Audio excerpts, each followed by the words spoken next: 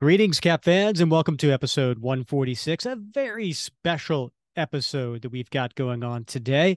I'm your host, Rick Verbanis, and as always, we are joined by the best gosh darn co-host out there. That is one Mr. Bob Lucius.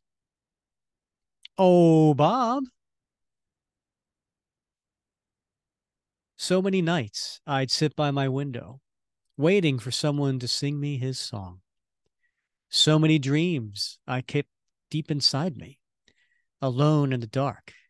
But now you've come along, and you light up my life. You give me hope to carry on.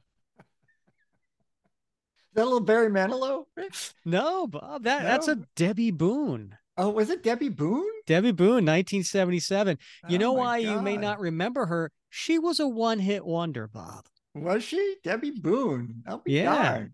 One-hit wonder. It now she may have made some charts, on the Christian list and things like that. But as far as like the overall American list, yeah, she's pretty much a one-hit wonder. Nothing wrong with that, Rick. I love one-hit wonders. Yesterday I was driving with my wife over to Jupiter, Florida to visit her aunt and uncle and to pick up some tools that he was gifting me. And there was a song that came on the radio that was, I think, another one-hit wonder from the 1970s, Paul Davis, I Go Crazy. Do you remember that one? No, maybe perhaps you could remind me how it goes. I probably can't now. But, yesterday, now you put me on the spot. I can't. But yesterday, I remembered every single word of that song. And I was like belting it out in the car as I was driving, right? My wife was like, why do you remember this song? And I'm like, I remember like riding in like the way back, because I had 5 older brothers and sisters. I was in the way back of the Oldsmobile station wagon. Oh, nice. Yeah. 2.5 hours. Now, were you on in that section where they flip the thing where you can actually sit on the bench and you're facing the inside of the car? Yes, that's exactly it. Yes. Bob, I did the same exact thing because I had 4 older brothers and sisters. Yeah. All right. Well, so I do know. Yeah. And I remember hearing that song, and there were 2 songs from like the 70s that I remember distinctly. Driving in the Oldsmobile with my family going camping, driving up to Vermont where the extended family lived. And Paul Davis, I Go Crazy, one of them. And the other one was I Go Crazy. I'm sorry. What was the second one? Seasons in the Sun. Do you remember that one? We had Seasons in the Sun. Right. Both of them were just real tear-jerker songs. We had Seasons in the Sun. Yeah. Yeah, right. Yeah. And it was like, what's that song about? Oh, it's about a guy dying, I don't know if that's I don't think that's what the song was actually about. But that's what like the, urban legend. That's what the song was. Right. Well, if you love one-hit wonders, Bob, you're going to love today's episode because we are doing a top 10 list of Captain American villains, one and dones. So these are villains that, Cap fought, and then we never heard from him again. Never heard from him again. Yeah. And so I thought this was a fun idea, and we put it out there to the Facebook group, and we got a ton of ideas, tons of thoughts. And these were characters that like, I didn't even think of those. Right. Yeah. So we had like 40 different comments of suggestions on. So I think we're gonna have a lot of fun today. I know, but it wasn't as easy as the task appeared. When we started, we came up with it and said, let's do this and put it on the Facebook group. And there were lots of great suggestions, but then it remained to us to run down the data on some of these. And some of them were like, oh crap, he appeared somewhere else. So like one of them was, I remember Armless Tiger Man. Yes. Right. Now we knew that Armless Tiger Man originated in the Golden Age. And we did make a little caveat that said, well, we will allow for a character that originated in the Golden Age, but was only used once post, Silver Age and beyond. And so we thought, oh, Amos Targaman, that's a great one, right? Because he Mm-hmm. was in Flags of Our Fathers. That Right. Yeah. The miniseries with Black Panther. Yeah. yeah. And I thought, perfect. And then he shows up in like an Indestructible Hercules miniseries. Yeah. Right. Yeah. Yeah. So yeah. So I was dang. So Yeah. so it took a lot of research for us to figure out, like, are these folks actually one-hit wonders? Right. Yeah. Yeah. And so there was a resource that I found that was really, really helpful. And it's the complete Marvel reading order. And the website is cmro.travis, Travis dash Starnes, Starnes.com. So CMRO, which stands for Complete Marvel Reading Order. And then I guess Travis Starnes is the guy who probably did all the hard work and The put all guy this who's together. devoted his entire life to Yeah. yeah. It's really cool because you could pick a character and then you could see every single issue that they've been in the reading order that they were published. How can this be possible?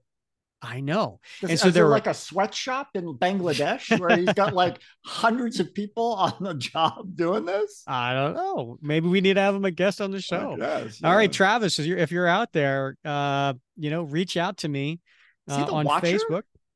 Yeah, that's a good point. That's a great point. So, yeah, Travis, you're out there, reach out to me. You could send me an email at capcomicfans@gmail.com or just hit me up on Facebook or Twitter, and we'll try to get you on the show and talk to us about it. This is an amazing database because it's broken down by major characters, minor characters, and then most of these that we're going to go over today fell underneath obscure characters. And you're right. We had to go in and there was, like take, for example, another one is number one, right? The main villain that was in that Steve Englehart run that, people say was Richard Nixon, right? But he was a high ranking government official who, committed suicide at the end. And you're like, oh, well, there you go. Like here he is in Cap, and then here he is. He dies at the end, so that's a one and done. No, he actually appeared previously to Captain America in. I don't have time to look it up right now, but it was like Amazing Adventures or something like that, and it was a significant story that led into the Captain America story. But so we did some research, and I listen. I know Bob gets a lot of flack for just showing up because out of 140 some episodes he's probably done that 130 some but today he put a lot of research into these characters. That's Rick, that's how I like to me, I'm a bookworm. I like to dig into the books, right? And of course when I sent Rick some background information, the first thing he did was complain that it was too much. That's right. So you can't win for losing on this show, folks. I was like, oh, blah blah blah. All right, word punctuation word. Where's the more pictures? Where are the pictures? I did put pictures for each character for you. You did a picture of each character. Yeah, that was very nice of you. But I read comics, Bob. I'm not an intellectual like you. But I did a little fun stuff too, Bob. So I am going to weave in a one-hit wonder song in between each one of these. We're going to count them down. This was actually VH1's top 10 one-hit wonders. Yeah. I don't know what they based it on, but VH1, it's the MTV for the thinking crowd. Exactly. Yes. Yeah, exactly. Right. So this was, I think it was based on the fact that, these were American ranked songs. Now, don't you go looking them up because I'm going to quiz you as we go through. Oh, all right. Okay. All right. So what I just, by the way, You Light Up My Life. That was number 11. Yes. Okay. Right. Yeah. So we're going to go as we go through 10 to 1 in our rankings. I'm going to do the 10 to 1 top one-hit wonder songs. All right. Awesome. Now, if that's not a reason to stick around. It is. Yeah. We're at the very end. We're going to do what we did before when we did our top 10 villains not named the Red Skull, which is all the way back in episode 9. We're going to do dishonorable mentions. Yes. Yeah, so maybe the ones that you had suggested on the Facebook group, maybe they did make it into the dishonorable mentions. So stick around for that. And if that's not a reason to stick around, Bob, we are going to announce next episode's guest. And it's a doozy, Bob. This is a big one that we're going to have next episode. So stick around for the end of that, and we will let you know. All right. Well, that you are truly a marketing guy because you sold me. I'm going to stick around. Are you? That's good. Yeah. Well, actually, Bob, if we were talking about marketing, if you were a patron of the show, you would actually already know who the guest was because we reached out to you to let you know first and to see if you wanted to submit a question for our guest. How do you become a patron, you do ask? Well, go to CaptainAmericaComicBookFans.com and you will see an area where it says perks for being a patron or something like that. Just click on that and you can sign up. And if you go to the Shield Slinger or higher level super soldier, you will get a few different perks. One of them being our challenge coin, which by the way, we're running out. So make sure you sign up for that soon, as well as some other cool things, including knowing who our guests are first and submitting a question. How's that for marketing, Bob? That was a good job. Yeah. Good job. You should pursue a career in this field. Yeah, we'll see. All right, Bob. We got anything to go over before we get into this top 10 list? Anything fun or exciting happening in your life that you want to? No, I told you that I traveled over to pick up all these tools. Oh yeah, this was your uncle. Yeah, so right? It's my aunt, my wife's aunt. Okay, was married about 8 years ago. We actually introduced them, and he moved out here, moved in with her here in Florida, and he took up woodworking as a hobby in his life. In fact, he because he wanted to build a sailboat, and he built a sailboat. Right. We had this conversation. I said I would not get in any sailboat that any family member of mine made. Yes. So I went over because he said, hey, he's like mid-80s. And he's like, I gotta get rid of these things. Would you like them? And I said, yeah, I want them. And then he said you had to rent a car, right? Did you rent a? He did say you need something. So I said, oh, he sent me some dimensions of stuff. And I rented a big old pickup truck and drove over there. And it wasn't nearly big enough. And he, I could tell he was a little steamed at me because he just bought a Porsche and he wants to put it in his garage and all the workbench and the tools. So he takes me into the garage and I got to be honest with you, Rick. I did not take wood shop in high school. I took electronics. And so I know a drill and a circular saw and a jigsaw and that's pretty much it. A Dremel. I can identify those 4 tools. So he takes me in there and he's like, okay, what do you want? And these things might have been in Arnim Zola's laboratory for all I knew. Right. I mean, I couldn't even identify what they were. I was like, the green one. I think I could use one of the green ones. And, I don't have that one. I don't have a red one. I'd like a red one.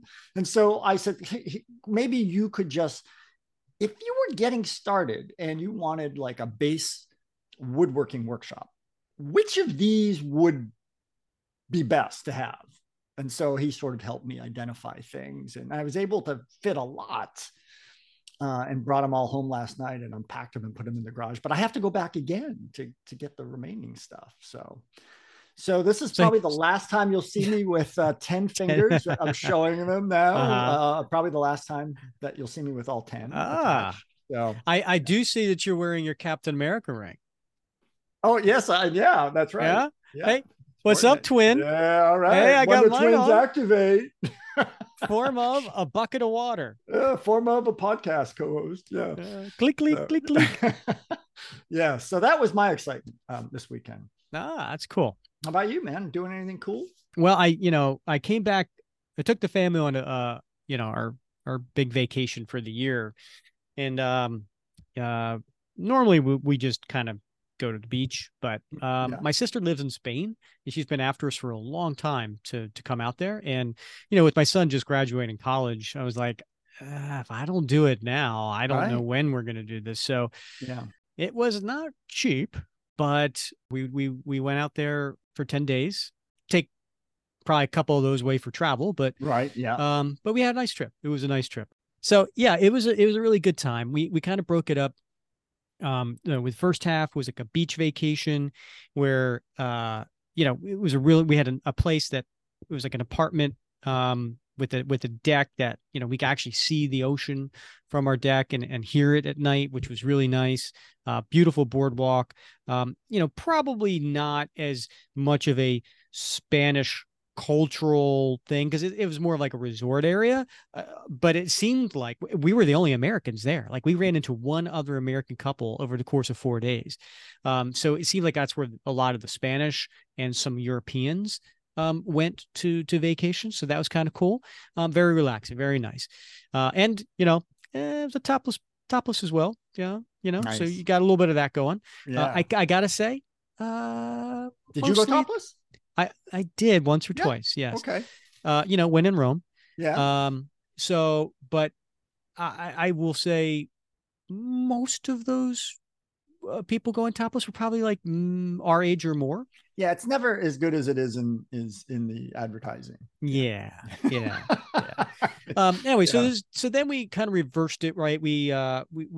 We went back to Valencia to get the high-speed train to go back to Madrid, and then that's when we saw my sister and her boyfriend, and we had an apartment there that was like downtown, very close to the underground, as far as the subway system they have, which is very clean, very nice. It's a really clean city, very nice people, and we did a lot of walking. And my sister and her boyfriend were wonderful hosts. They had all these things planned out for us. Like, this day we're going to do this day we're going to do that. So that was very helpful. And, he'd lived there his entire life. She had been there, 12 years. So they had a lot of good things to, insights, customs, and it was nice to, people who spoke English too, because my Spanglish, gets us by so much. Yeah. Right. That's it. Donde está el baño? So we did that. And then we did so much walking. This was the first vacation, Bob, I ever went on. I actually lost weight. Wow. I was only half a pound, but normally when I go on vacation, I gain 3 to 5 pounds. Right. And this one, guess how many miles over the course of our entire trip? Guess how many miles we had walked? 73. Close. 60. 60. Wow. Yeah. That's a lot. It is. Yeah. It's like an ultra marathon or something. Something like that. I don't know. Whatever those, healthy people do. Yeah. But but anyway. Wow. And you met Steve Rogers while you were there. I did. Posted that in the Facebook group. Yeah. There was a life-size version of Steve Rogers in one of their collectible shops, I was just like, what? Yeah. Like of all the superhero characters they could put in there, they put Captain America, which I thought was really interesting. Yeah. But it was fun. I'm really glad I went. We had a lot of good time with family and seeing my sister. And like I said, I'm more of a beach person, so I'm not much of a sightseeing person. It was cool seeing the cathedrals. It was cool seeing the castles. It was cool, seeing the various sites and things like that. But the first half felt kind of like relaxing, like a vacation. And the second half felt more like a class trip. Right. It's we're not relaxing, but it beats going to school. Yeah. Right, so yeah. But anyway, and I know my wife and my kids, they love sightseeing, so they really enjoyed it. So that was the important part. Right. Well, that's awesome, man. That sounds like you had a lot of fun, and you'll be looking back on this for years and years and talking about it. So, si, senor. Yeah. All right, Bob, I am excited about this top 10 list. Do you want to get to it? Yeah, let's do that. Okay. All right. So the parameters we kind of talked about, it is a villain or an antagonist. Ooh, I like that word. Right? Yeah. That has been in the Captain America books, that fought Captain America, and then never seen or heard from again. Uh, other than that, it was pretty wide open, right? Right. Yes. Okay. Yes. Yeah. And we're looking at all kinds of decades here, right? We're looking at the 40s, the 50s, all the way up to recent times. So we have a little bit of everything in this top 10 list. And Bob, do you want to start? I would, Rick, but you might find this interesting because I know you love history. But did you Okay. know a fun fact for you, Rick? Did Uh-huh. you know the origin of the word villain? No, I did not. Well, it's a medieval word actually from medieval England, and Hmm. it was a back then in the medieval period they had serfs, right? And serfs were tied to the land of the manor, Hmm. the lord of the manor, right? And so they couldn't leave the land, and so a villain was the lowest rung of the let's just say the indentured class. So Hmm. they were sworn loyal to the lord of the manor, and they could not leave their property. And so they were given a small a small piece of land which they had to farm, and they had to pay a certain amount of their crops to the lord of the manor every year. But they weren't like free to just leave and go find some other place to live if they could find a better deal at a different a different lord's manor. So a villain was sort of like the person everybody looked down upon as being the sort of the low life, you know, almost close to a slave in terms of their social class. So interestingly, that's the word we use for bad guys. Wow. I did Yeah. not know that. How did you find that out, Bob? Well, I've been reading a lot of histories of medieval history, and Hmm. so one in particular I was reading covered what it was like to live in that era, and Hmm. explaining the different social classes and stuff. So I know I found that was interesting that we sort of borrowed that word and have transformed it into the bad guy, the antagonist, as you point out. Hmm. So It is interesting. yeah, I Yeah, what did we call them before in that top 10 list? It was yeah, that's right. There was a difference between villains and bad guys, yeah, right, right? yeah, right, Okay. yeah. All right. All right. So, Rick, coming in at number 10, the bottom of the Numero list. Diaz. Just bear with us, folks. We got to get this out of his system.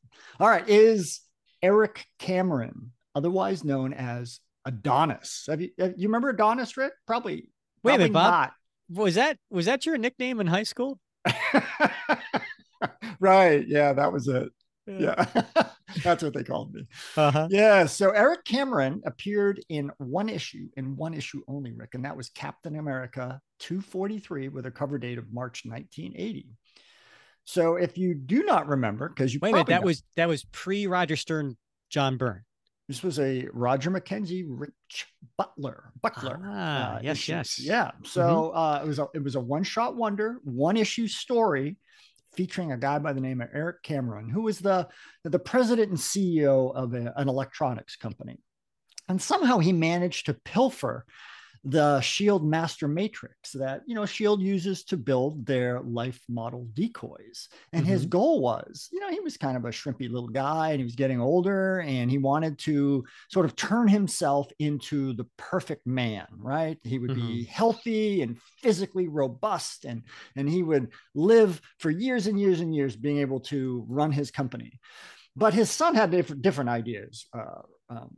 Rick, and he sabotaged the Master Matrix. And so when his father got into it, it actually short circuited and overloaded. Oh no. And yeah, and it turned him into this sort of, Quasimodo looking creature that was physically deformed. But more than that, it also sort of mentally unbalanced him and turned him into an insanely paranoid and murderous dude.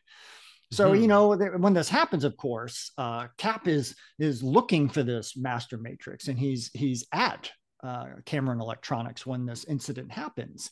But somehow Adonis gets away before Cap can get him, and he runs and he heads out and hides out in a swamp, and he decides that he is going to go back into the city, and he's going to cause a lot of turmoil and basically conduct a war on beauty. And so he's got Oh. a great quote where he says, "All you know is beauty. You build statues to beauty. You put beauty on a pedestal. You worship beauty, but beauty is false. There is no beauty, not for me."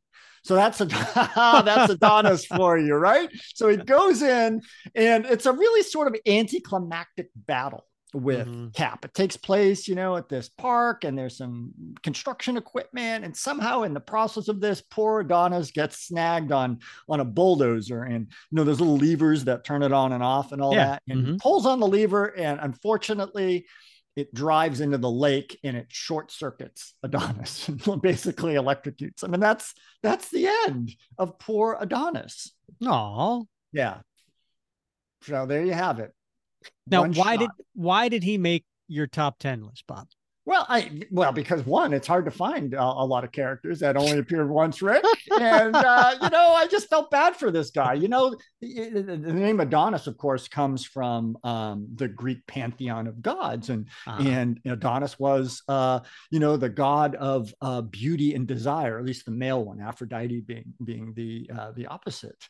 And so there was actually a great story in Greek mythology where basically Aphrodite, the goddess of love, and Persephone fight over Adonis, and Aphrodite cheats to win this contest to see which one he will pick, and Persephone gets mad and goes and complains to Zeus, and poor Adonis, gets a boar sicked on him, and it gores him, and of course he ends up down in hell, which coincidentally that's where Persephone lives as the goddess of the underworld. And so he ends up having to spend most of his year down there with her, and then he gets to come back up and spend a little time with Aphrodite. So there's this Greek mythological basis for this character of Adonis, and he's just sort of a very sympathetic guy at the end. He's a real sort of a-hole in the beginning, right? Because he's just greedy and he wants to run this company. So much so, his son doesn't even like him.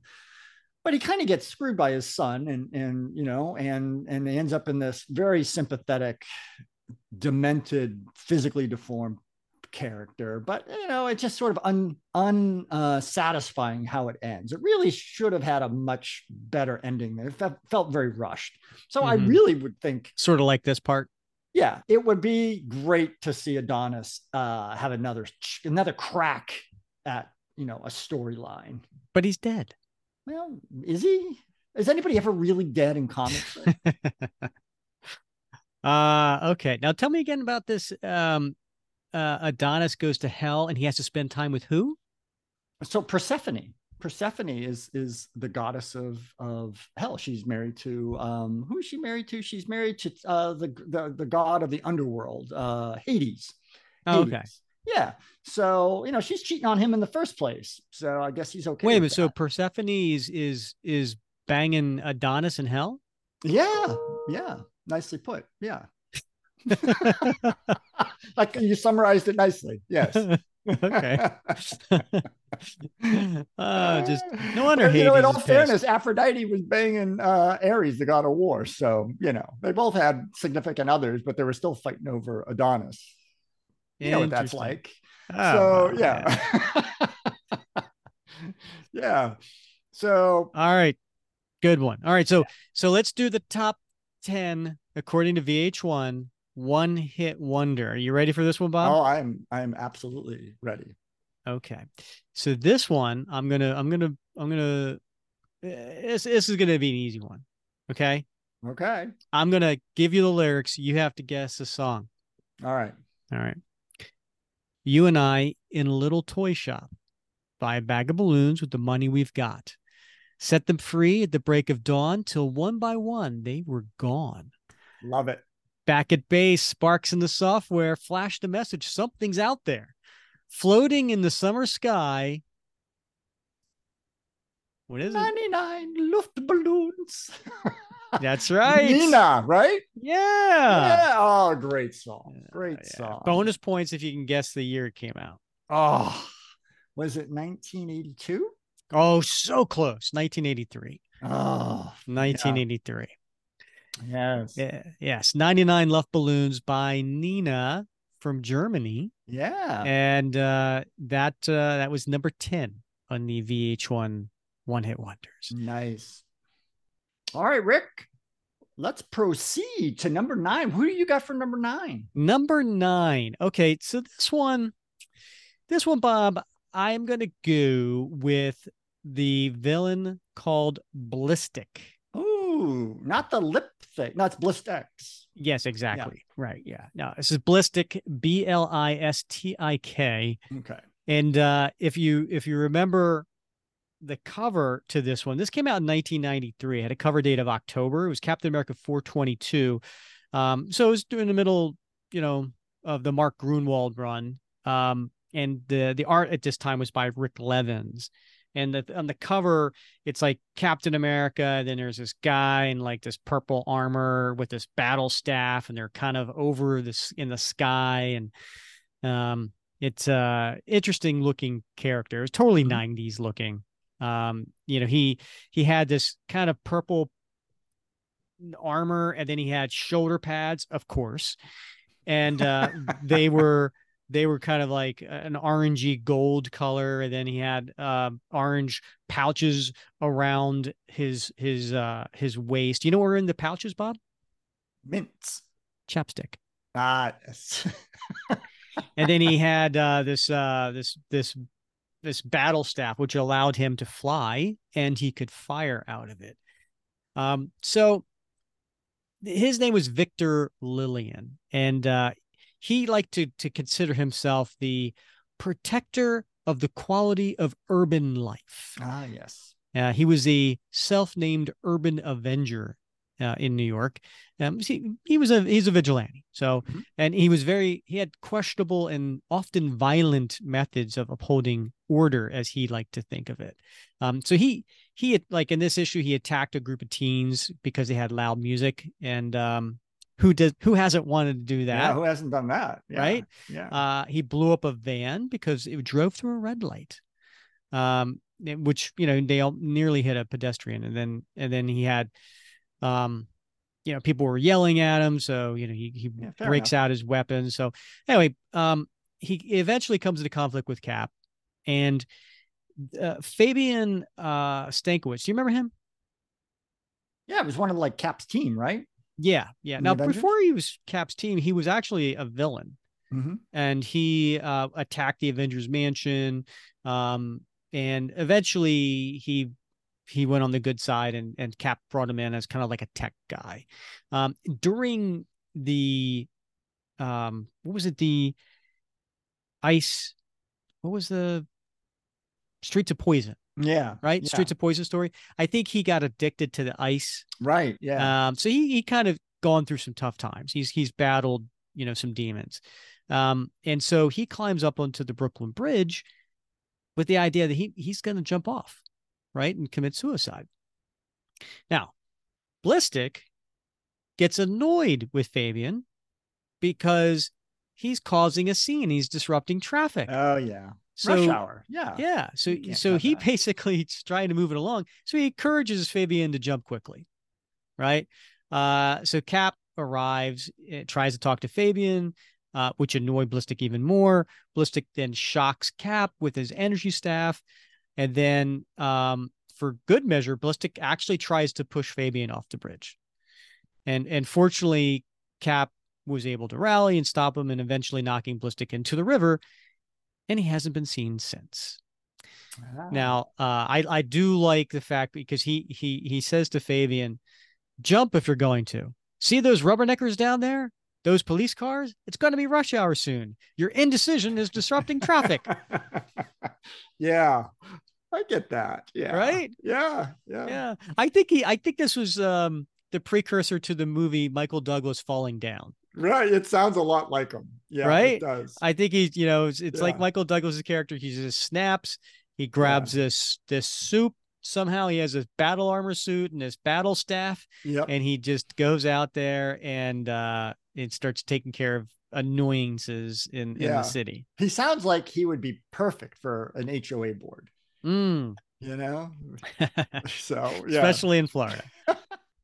All right. So, and then one of the notable quotes is, uh, "Perhaps you did not hear me over the sound of your own noise pollution. I said, lower the volume of your ghetto blasters, or I shall find you all guilty of an inner city quality of life infraction and deal with you accordingly." I love that phrase. Inner city quality of Yeah, life that's infraction. beautiful. Yeah. That should be an acronym. And ICQLI Yeah. guilty. Uh, Here's a little fun fact, Bob. Yeah. The idiomatic ballistic, uh, the usage derives from the second generation of jet fighters.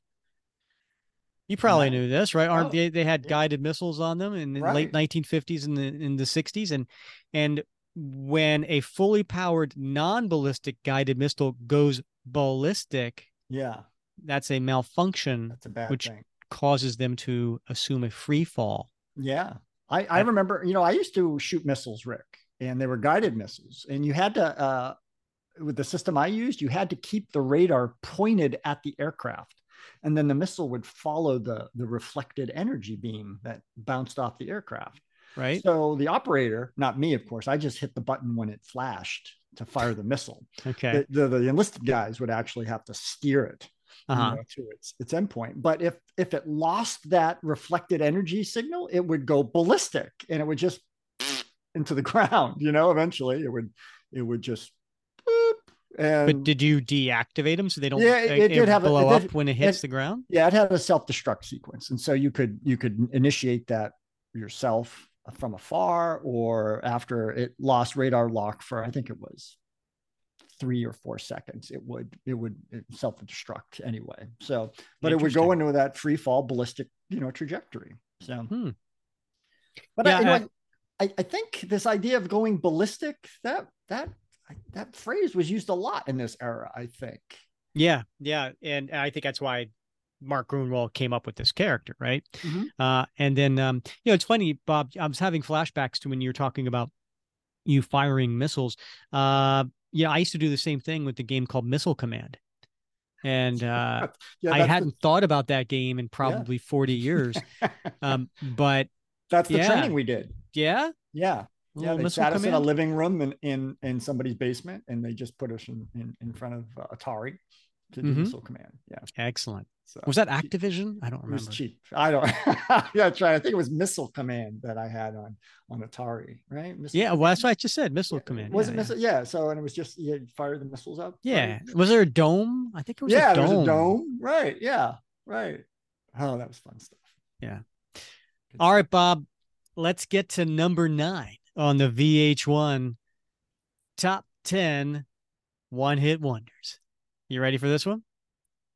This one's gonna I be a little. am. I This one's am. a little harder, Bob. It's a little harder. Yeah. Like, because the number's lower, or Yeah. Well, this one's a little yeah. harder. Oh, okay. Okay. All right. All right. It's a guy by the name of, you probably remember this guy, Rick, very famous guy, well known, Mm-hmm. Agron.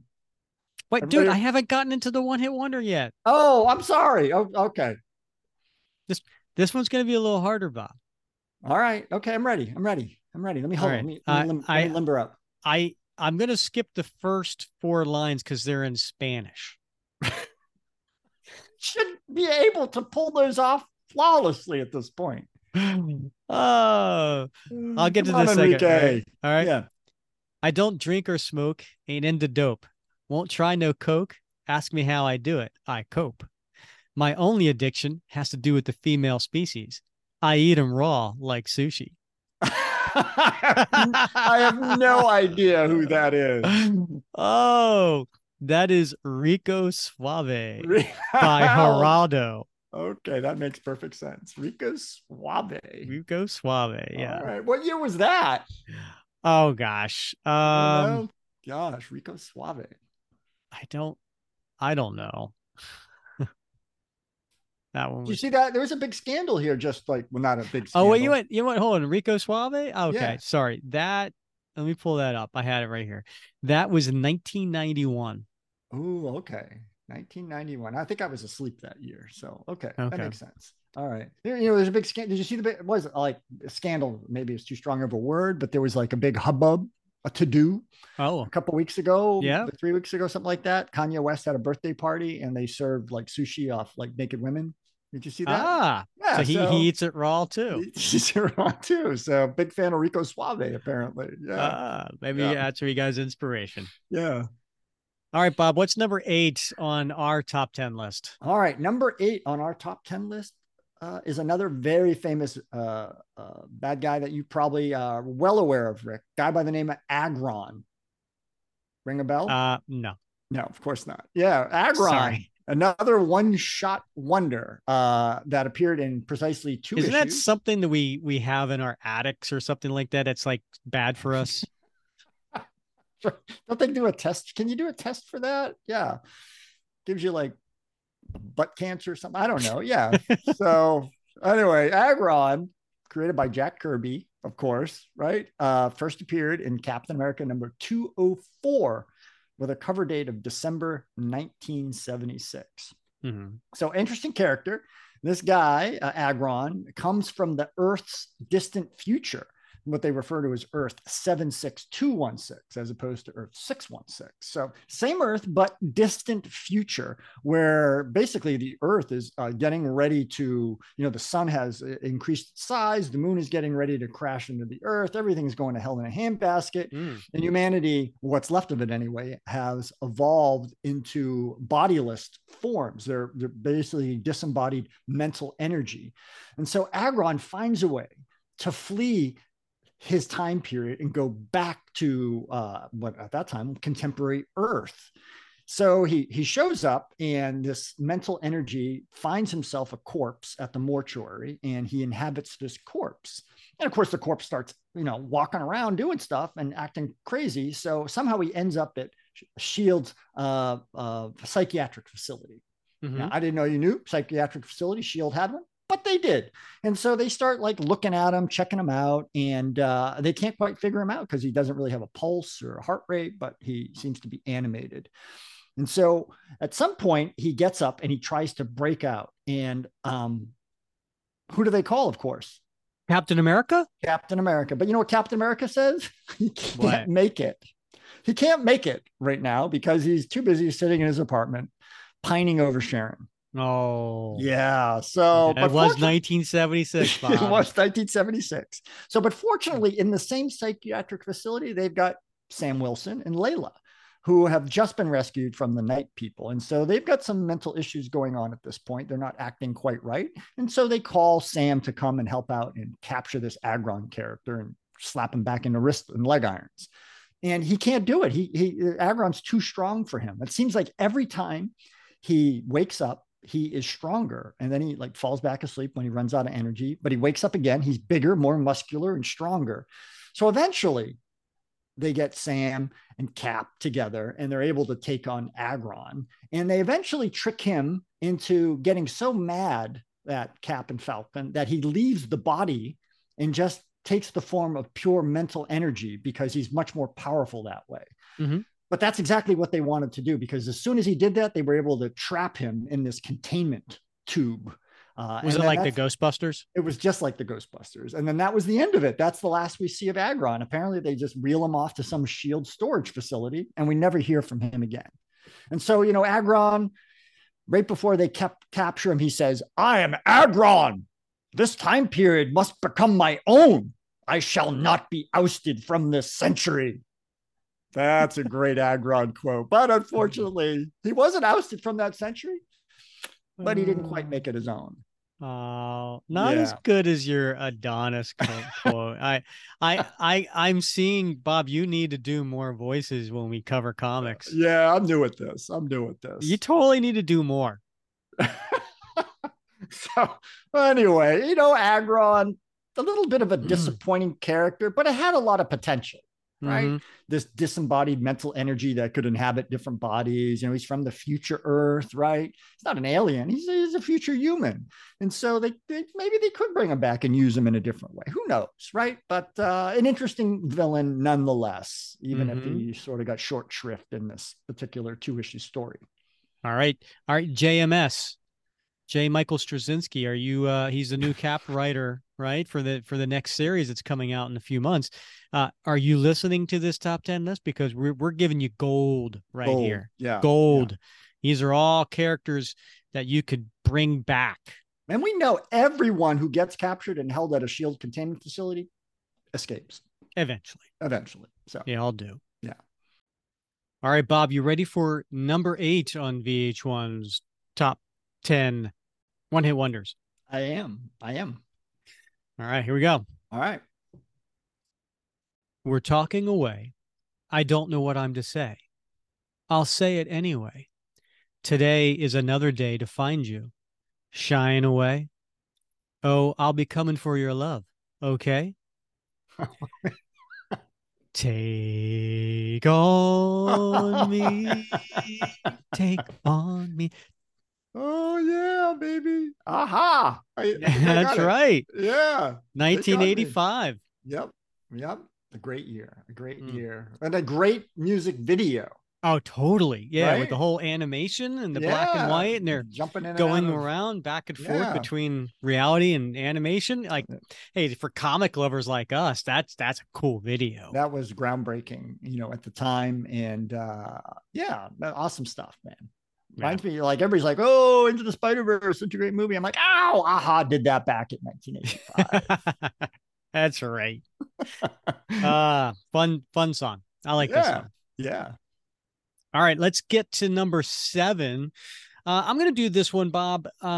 Number 7 on our list of one and done villains for Cap is Sultan of Swing.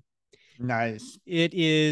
Sultan is an acronym, and so it is all capital letters with periods in between. Sultan.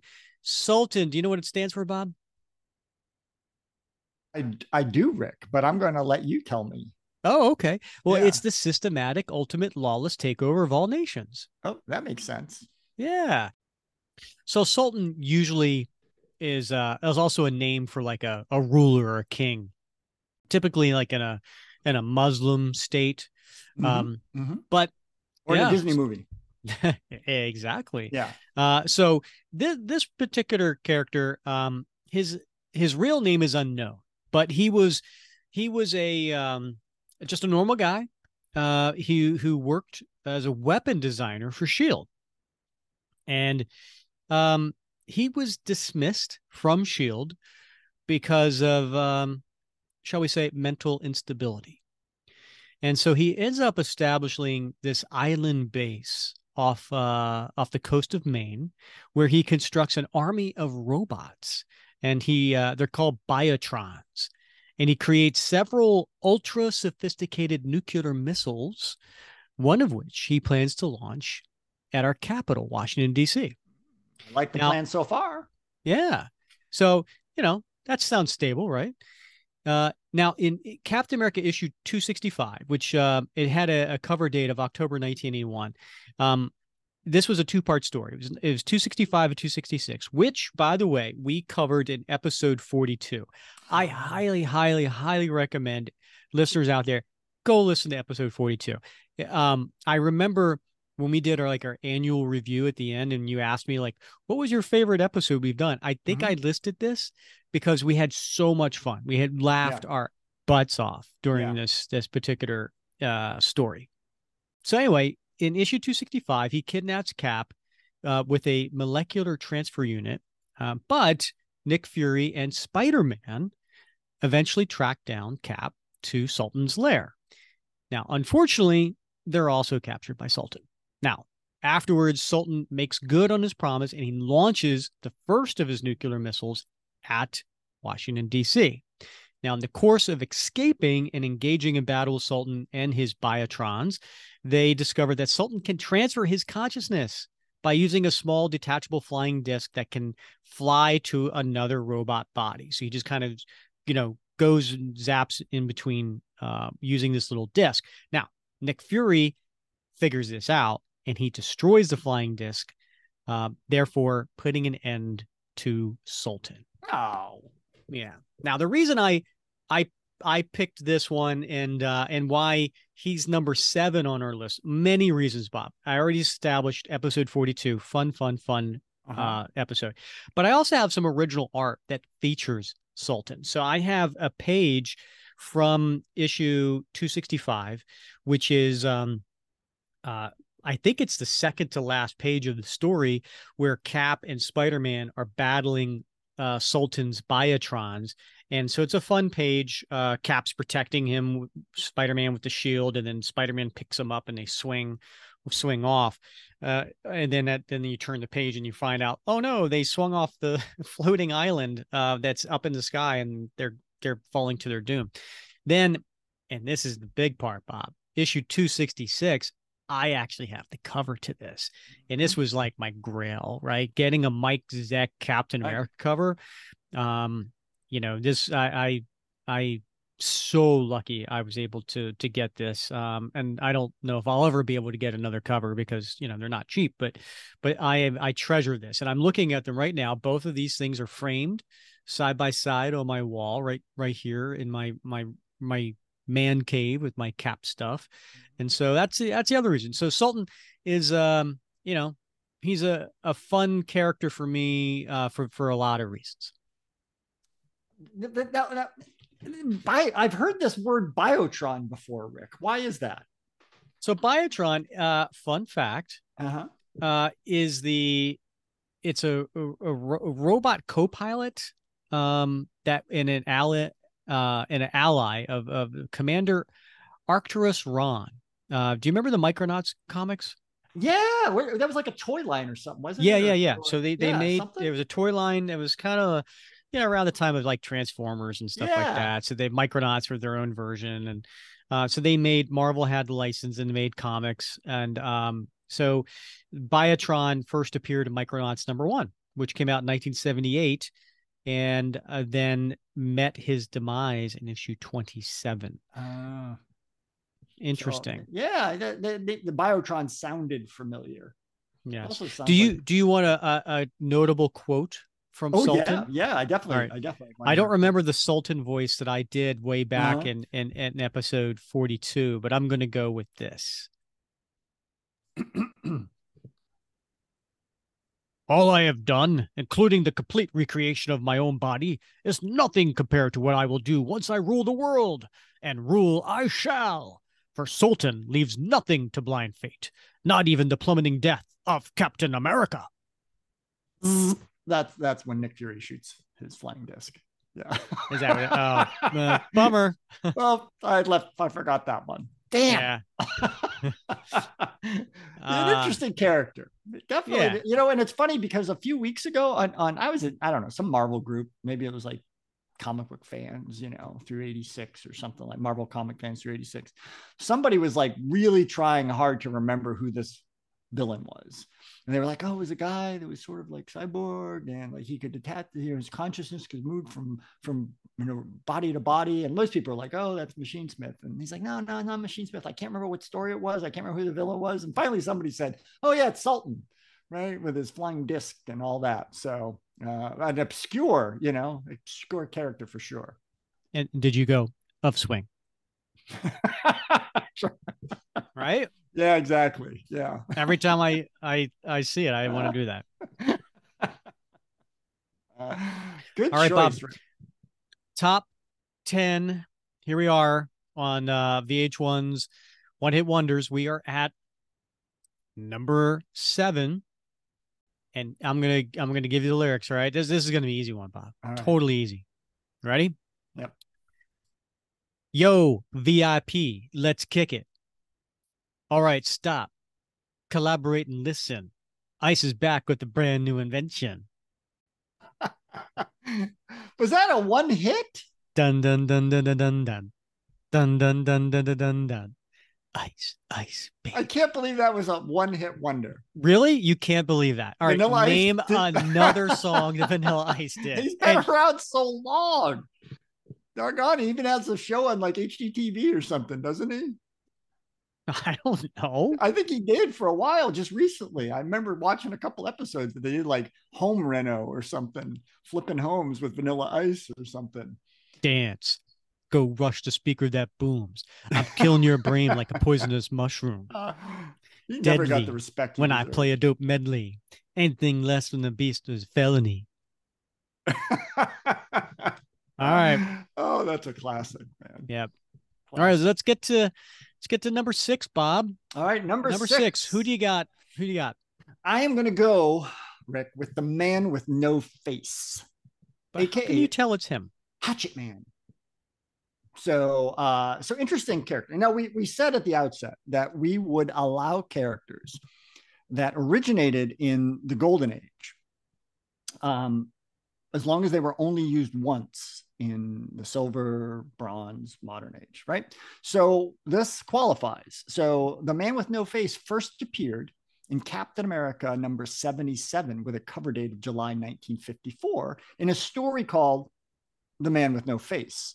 So technically, his creators are Don Rico and John Romita, the senior.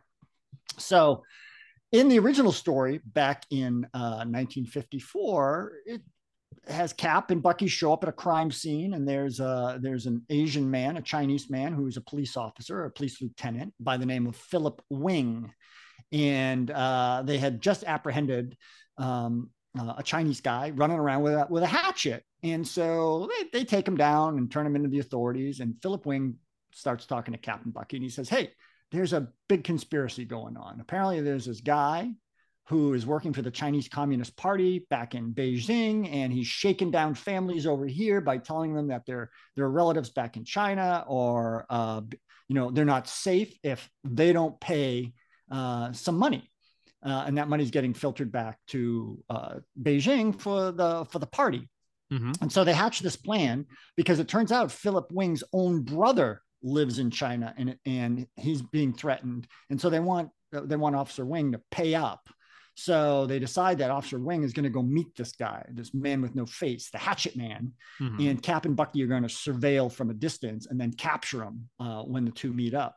And so it goes down just like the plan, except this guy runs away. And so Cap's got to, and remember in the retcon, this is William Burnside and Jack Monroe, who are filling the roles of Cap and Bucky at this point. So Cap is running after this man with no face, and he finally catches up to him on this rooftop, and the guy pulls off his mask, and it turns out, oh my God, it's a dead ringer for Philip Wing, Officer Wing. It's his brother, the one he thought was in China. He's the guy with the man with no face. And he runs and he jumps off the edge of the building. And at the end of the story, we hear that he was so disfigured in this accident that his face is no longer recognizable. But they never actually say that he's dead. And so 55 years later, in volume 5 of Captain America, issue number 44, we see the man with no face again. Of course, at this point, it's Bucky who is wearing Cap's uniform, right? And Man with No Face is with Batroc de Lippe, and they're fighting Bucky. And so for the next like 4 or 5 issues up to issue 48, there's this story where it turns out that the Man with No Face is helping another character by the name of the Iron Nail, Ron Shen, and they're trying to recover the body of the original Human Torch because another guy, Dr. Chen, back in China, wants to create this virus that will basically kill off half the population, sort of deal, a little Thanos-like dealio. And so eventually, with Black Widow and Namor's help, they managed to track down this mad professor and his protector, the Man with No Face. There's a big struggle, and Namor takes the opportunity when this guy is distracted, because it turns out that when he fell off that building, they sent him back to China, and the Chinese experimented on him to turn him into a super soldier, but it didn't quite work the way they expected. And so he didn't have any enhanced abilities other than the ability to phase himself out so that he couldn't be touched, like your hand would go right through him. Mm-hmm. But Namor took the opportunity when this guy reached down and touched the body of his master, his leader, the mad professor. He turned solid at that point, and Namor reached down and snapped his neck. So that was the end of the Man with No Face. Sounds like a man with no head. Yeah, Namor's a strong dude.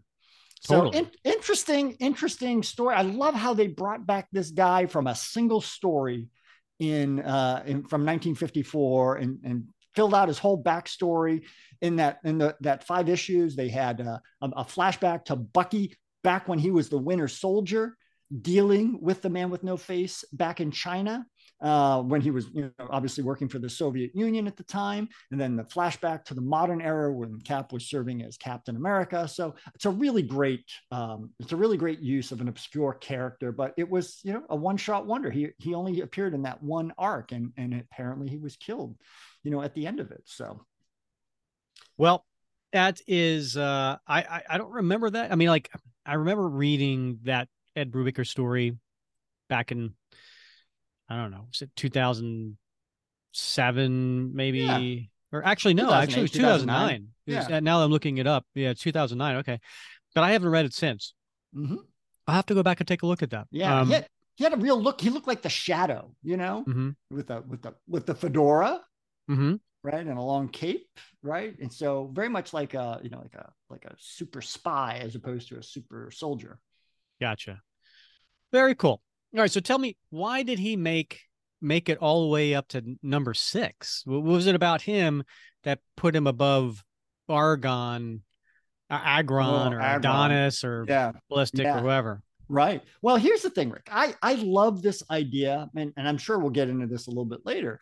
I with a couple other characters. I love the idea of like super soldier experiments gone awry, right? I mean, obviously, Okay. Cap was the original, and other countries have tried to duplicate the efforts. Whether it's Masterman or some of these other characters, the Red Guardian.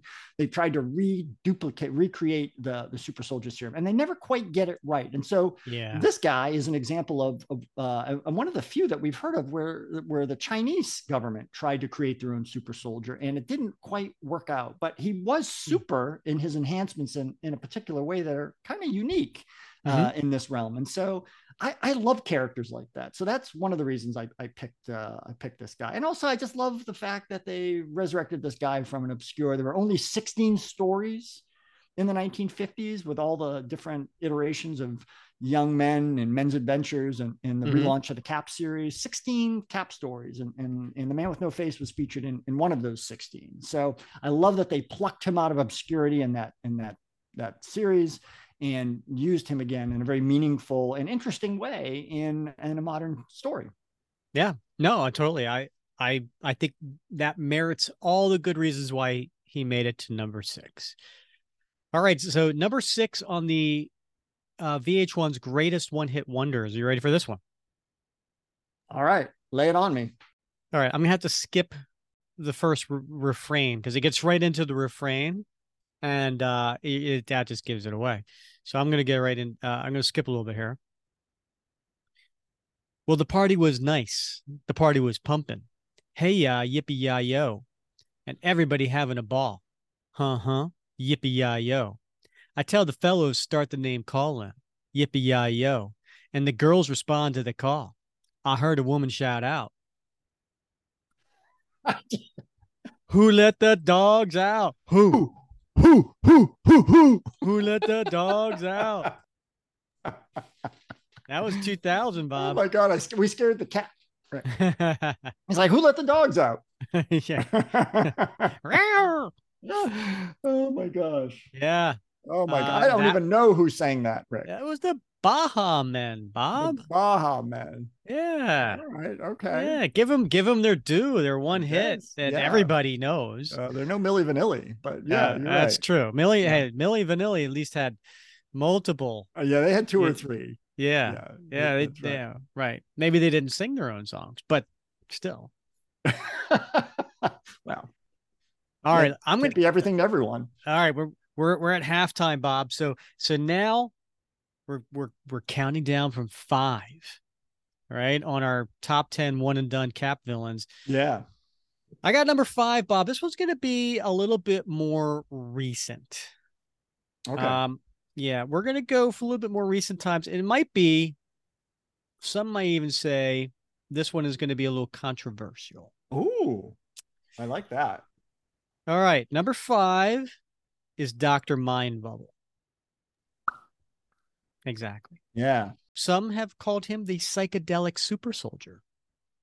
Now, he was introduced in Captain America Volume 7, which is the Rick Remender one, the one we're Yep. covering with the escape from Dimension Z storyline.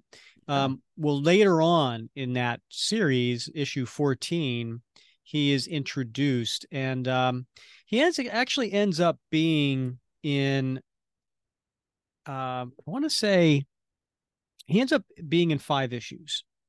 So little, I mean, still one and done, right? Still one story. Right. I'll say the reason it's controversial, Bob, is he did kind of make an appearance somewhere else. And it was there was a Winter Soldier miniseries that came out at the same time that this story came out, and it was called The Bitter March. And so he had a brief appearance in issue 2 of that, which again was going on at the same time as Captain America in 2014. And so Dr. Mindbender was in issues 15 and then 17 through 20. Now, why is it controversial? Well, because we left out the Iron Nail. Yeah. Now, the Iron Nail we left out because same thing. He was in multiple issues of that volume because Dr. Mindbender actually worked for him, but he ended up being in like 1 through 5 of the Winter Soldier Bitter March. So that was a little bit more than we could just kind of overlook. But he was also in, at least briefly, he appeared in that story I just told you about with The Man with No Face. Yes. So, yeah. Right. Yeah. So we didn't include him for that part. Now, I want to say shout out to Joshua K. Reardon in the Facebook group, because Joshua was the one who actually suggested Dr. Mind Bubble. So he made it. Good job, Josh. So here he is at number 5. Now, a little information about Horace Littleton. So he was part of the Weapons Minus program that SHIELD ran in the 1960s. Now, Weapons Minus was somehow kind of involved with creating some other characters in the Marvel universe, but so he worked back in the 1960s, which is interesting, right? Because this story came out in 2014, and his job was to work on countermeasures for human enhancement developed in the Weapon Plus program, beginning with Project Rebirth. Now, he worked on a number of projects, including one designed to facilitate humane assassinations. I like that. Eventually, he became involved in a project that used LSD to boost this hybrid super soldier serum.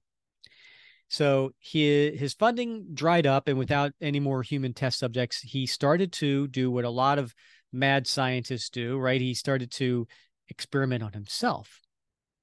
And he discovered that it gave him the ability to create hallucinogenic mind bubbles that come out of a tube that is implanted in his forehead. And these mind bubbles capture his enemy's mind. And then they create a virtual reality where the affected live out their heart's desire. So actually kind of sound, and that's where the whole humane assassination comes from, right? Like they're right. Yeah. They're in a peaceful place and they're happy. But Dr. Mindbubble was also able to manipulate the virtual reality of those trapped inside those mind maps and creating illusions along the way. Now, once the victim had outlived their usefulness, Dr. Mindbubble then killed them with their greatest desire, which kind of sounds a little twisted. Now, here's the key. The only way to escape this reality of the mind bubbles is to commit a virtual suicide inside the false life that's generated by the bubbles before the fantasy kills you. And so that's basically how it happened, right? So we'll cut to the end, but essentially Dr. Mindbubble puts Cap inside one of these hallucinogens, and Cap starts to feel like, he's living in this world where he wakes up and everything works out well. And he's got his young son, Ian Rogers, there. He's got Sharon, she's back, right? Who he thought was dead. His whole family, his friends are there, and they're having this big parade and everything's perfect. But he's like, a little too perfect. And then he realizes what's going on, and he jumps off the balcony and he commits this quote unquote virtual suicide, which breaks him out. And then he fights Dr. Mindbender, who also is there with the Iron Nail, and he uses his shield and throws it at him, which damages the tube coming out of Dr. Mindbubble's forehead. And then without a way to release the mind bubbles, Dr. Mind Bubble, his own mind, then he becomes overcome with dreams within dreams, and then he runs outside of Helicarry, presumably falling to his death. Holy cow. Yep. That's such a great character. Yes, and I'm assuming he has a British accent, the way he's dressed. He does have a little bit of a Willy Wonka look to him. He does. You know? Yeah, he's got the bowler hat and the cane, Yeah. and he's got the suit. Yeah. I'm assuming he's British. Yeah. I don't know. Horace Littleton. It does have that ring to it, right? Yeah, Horace. Yeah. Come on. Yeah, come on. How many Americans name Horace? Yeah, nobody would do that.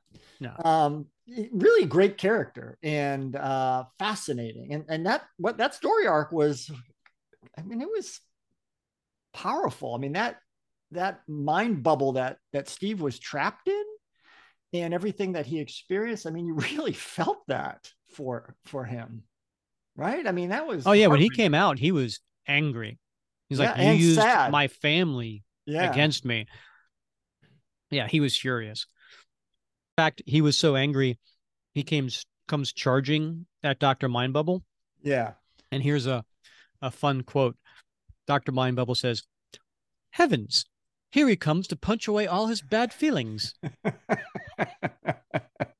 I like that. Yeah, that's pretty good. That was a good line. Yeah. Really well written story. So, and the interesting thing about this, a little bit of a fun fact, I love when creators sort of take real history and they create something new from it, right? And so, which is exactly what he did here with Dr. Mind Bubble. So he talks about back in the 1960s when he started his research in humane assassination for SHIELD. And that was exactly the time in real history when the US government and specifically the Central Intelligence Agency was doing a lot of research around the use of LSD.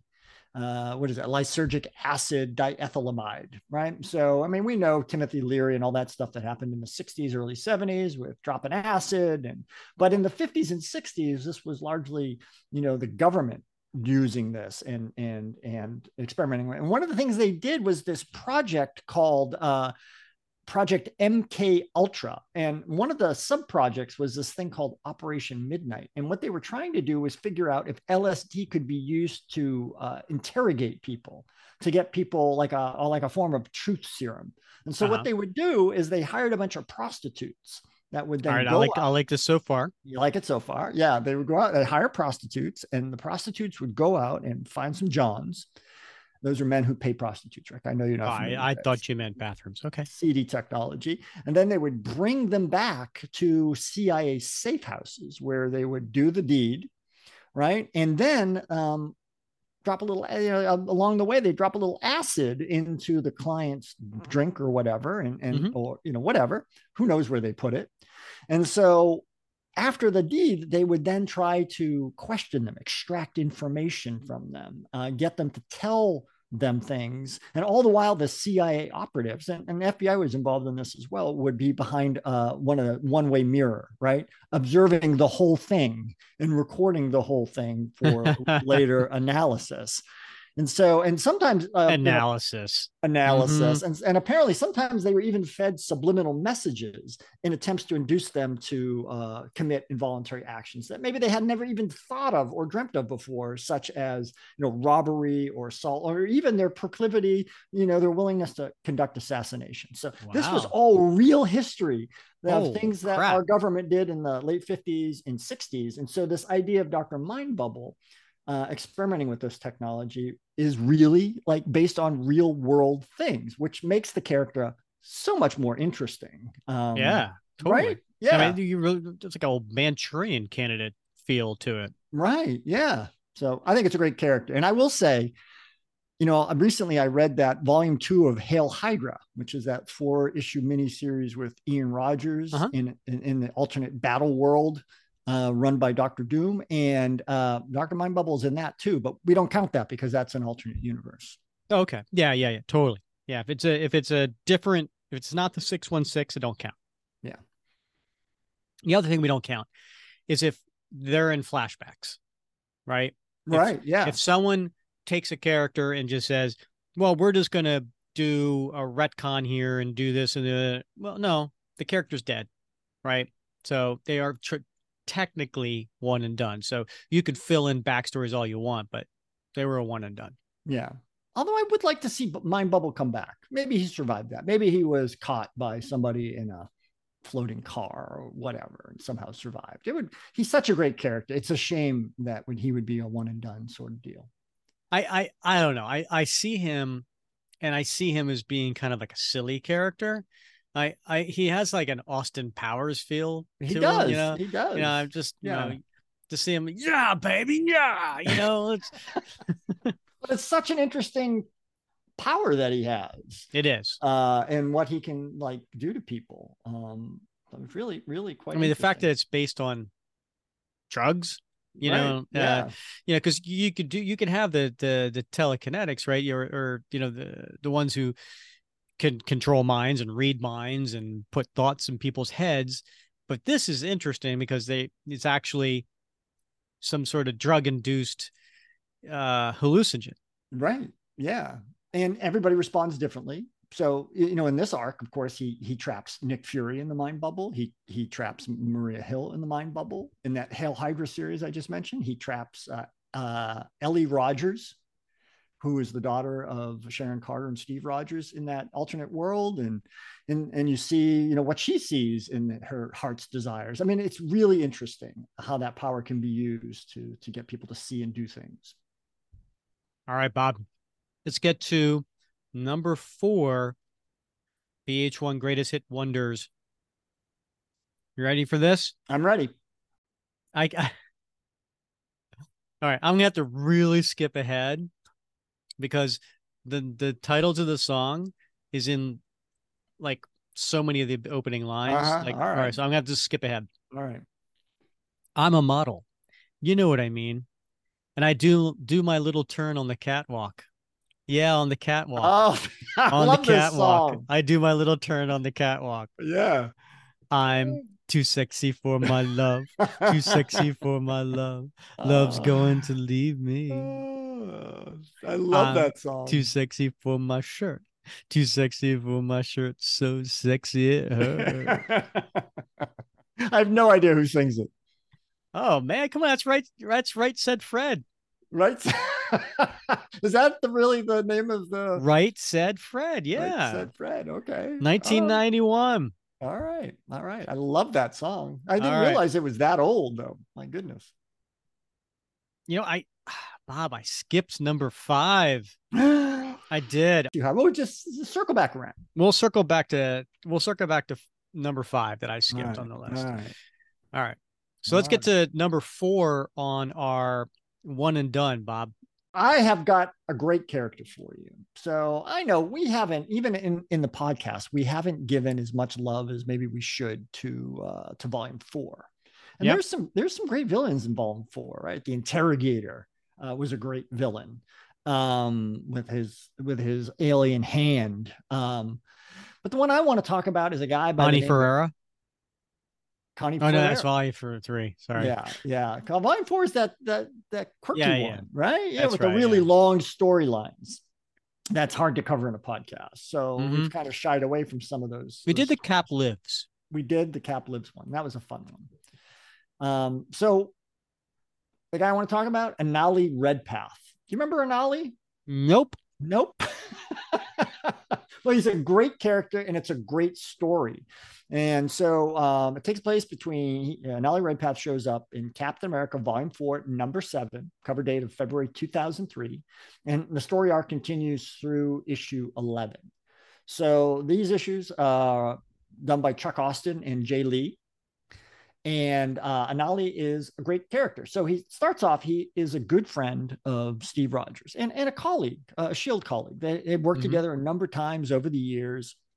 And in fact, Steve, at the beginning of that first issue, is telling somebody about how Anali once took a bullet for him. Even though Anali already had taken 4 bullets and was wounded, he still jumped in front of a bullet to protect Steve from getting shot. So he's that kind of guy, right? He's a guy that Steve trusts. But in the second issue of that arc, issue 8, Steve is recounting one of the times when he and Anali worked together years before. And they're in the Balkans, and they're there on a humanitarian mission providing aid to refugees. And Anali tells him, no, that's not why we're here. We're actually here. That's a cover. We're here to go break into this prisoner camp where they're holding women and children. And we're going to go there, and we're going to rescue the women and children, and we're going to kill all the guards because they're bad guys. And the reason I'm here is because those are the sorts of things you won't do. And so Steve's like, oh, no, I'm going to go with you. And so they go. And of course, they're getting ready to infiltrate this prison camp and take out the guard who's on the tower. And Steve, now in his Captain America uniform, says, no, let me try something different. Right. And now he's like, no. And Steve does. He tries something different. It's a successful mission. They rescue 182 women and children, and no casualties on their side. In fact, nobody gets killed, including the bad guys. They arrest them all. Nice. Yeah. And in the process of this mission, Anali asks Steve this question. He says, who's the better American, Steve? The man who does what his government asks, no matter what, or the man who runs around dressed in a flag and lives a higher ideal than the country whose name he shares? So we left. That's a great question. It is a great question, right? And we're left thinking about that question. So back in the previous issue, it starts with Steve getting a call from Nick Fury that lets him know that his friend Anali has been found dead down in Florida. And he wants Steve to head down to investigate. So Steve goes down there to where this SHIELD had a human engineering facility called the Smokehouse. And he finds that what happened was Anali had gone there to investigate that facility. And he had run into this other SHIELD renegade agent called Barricade, and he got shot and killed. Yeah, right? So wow. Steve runs into the same guy, Barricade, and this guy is getting ready to like fry him. Apparently he's a pyromaniac, and he's going to like burn up Steve, but he's also going to burn up the school bus of children. And Steve surrenders himself to Barricade in order to prevent this. And the guy says, now we're going to waste everybody anyway. And we're going to kill you too. So, right. So like now he's in a pickle, but out of nowhere, Anali shows up and everybody's surprised because he's supposed to be dead. Right. Yeah. But it turns out that the first time that Anali was killed, now he's a Native American, indigenous American. I remember the Lakota Sioux tribe. And so he had prayed to the thunder god of indigenous peoples, Hyoka. Hyoka had transferred his consciousness into a clone. And so he survived that way. And not only that, he can channel the Indian thunder god's powers. And so he shows up at this time and he completely kills Barricade and all of Barricade's men. And he explains to Steve, he releases Steve and he says, look, for too long, the American people have trampled on the rights of indigenous Native Americans. And this is our land and it's time for us to take it back. And so his plan is he's going to unleash a huge hurricane on Miami. And he gets ready to do that. And he gives Steve one of those, those concoctions, those, what are the other thing? A little bowl like ayahuasca or something like that, sure. To make you have your visions, right? He gives that to Steve, and Steve starts to have all these visions. I love how you say, the bowl you have your visions. Like I do this, like you do. Well, I see you drinking that with your pretzels sometimes. So I just figured it was the same stuff. So this is going on, but what happens is we find out along the way that whenever the god of Hyoka, the god of thunder, basically the indigenous inversion of Thor, channels himself through Anali's clone, it weakens the clone because the clones are molecularly unstable. And so he has to be able to keep transferring himself every time Hyoka appears. He's got to go to a new clone to get a fresh body. And he just so happens he built his own clone facility back on the Native American Indian reservation where his grandfather lived. So it's great. He's got a fully stocked cabinet of clones. So the whole thing unwinds. Steve's having these weird visions with Red Skull and Bucky, and he thinks it's Sharon, but it's actually Hannah, the Lemurian, I think. And, things are going on, and Nick Fury's pulling his hair out, and Thor shows up and helps Steve finally take on Anali and Hyoka. And say Hyoka, the god of thunder for the indigenous peoples, pulls himself out of Anali's body so that he can go fight Thor. God of Thunder against God of Thunder, which means Anali doesn't have any powers. And so Cap accidentally hurts him so bad that he's dying, right? And he thinks he's going to like transfer his consciousness into another clone. But at the same time, Nick Fury has gone out to the reservation and put a bullet in every clone's head. Well, that is so Nick Fury. Isn't it though? Right? Yeah. And his grandfather, Nali's grandfather's like, you can't do this. My grandson will die forever if you do this. And he's like, ah, too bad, so sad. Right? No clones left. So that means when Anali dies, Anali dies. And so it's a really, this story is great, Rick, for a lot of reasons, but one of them is it's really deep. It's one of those stories I really like because it asks some tough questions about what does it mean to be an American hero? What does it mean to be a patriot? What does it mean to accept some of the things that America has done and yet still support the idea of the American dream and what America can be? And there are lots of conversations in this story between Anali and Steve trying to like debate this issue. The quote I provided at the beginning is one of those, right? And so what I really like is at the end of that rescue mission, Anali has another quote where he says, "We rescued 182 people that day. It took 25 minutes, beginning to end. Not a single life lost. He made me truly believe in America that day. There's nothing stupid about him, but I should have made a distinction between the country and the man." Yeah. Nice. So great. So he disappears at the end of this arc, issue number 11, and we don't hear from him again. But, you know, anything's possible in Marvel Comics. So why did this make number 4 on your list, Bob? Well, because the story is so powerful, right? And we don't have that many indigenous American characters in the Marvel universe. There's a handful, and we've seen some of them pop up occasionally in Captain America stories. But it does, I mean, just the depth of the dialogue and the idea that, and of course in the Marvel comics, there are other gods besides the Olympian gods and the Eternals and the Norse gods.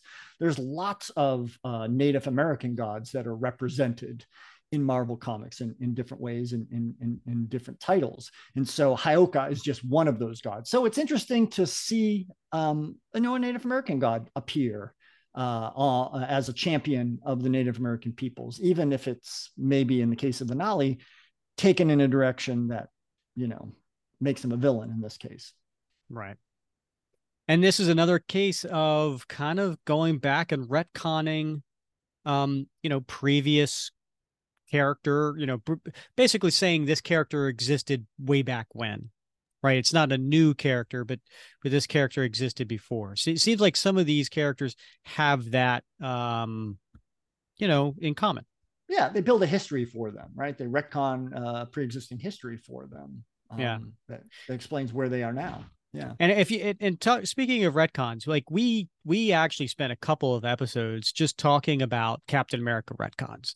And I highly recommend people check them out. Episodes 84 and 89 are our top 10 other Cap retcons, not the obvious ones, right? Not like Avengers 4 and Winter Soldier and things like that. But these are the other retcons. So some of these could fall into that, these characters could fall into that as far as characters that, are new, but apparently had a history with Cap prior to being new. Yeah. Yeah. Fun episodes to listen to. All right, Bob. So we're going to circle back to the VH1 greatest one-hit wonders. I skipped number 5. I went right to number 4, which was Right Said Fred, I'm Too Sexy. This next one is number 5, and it is, I'm going to give it away.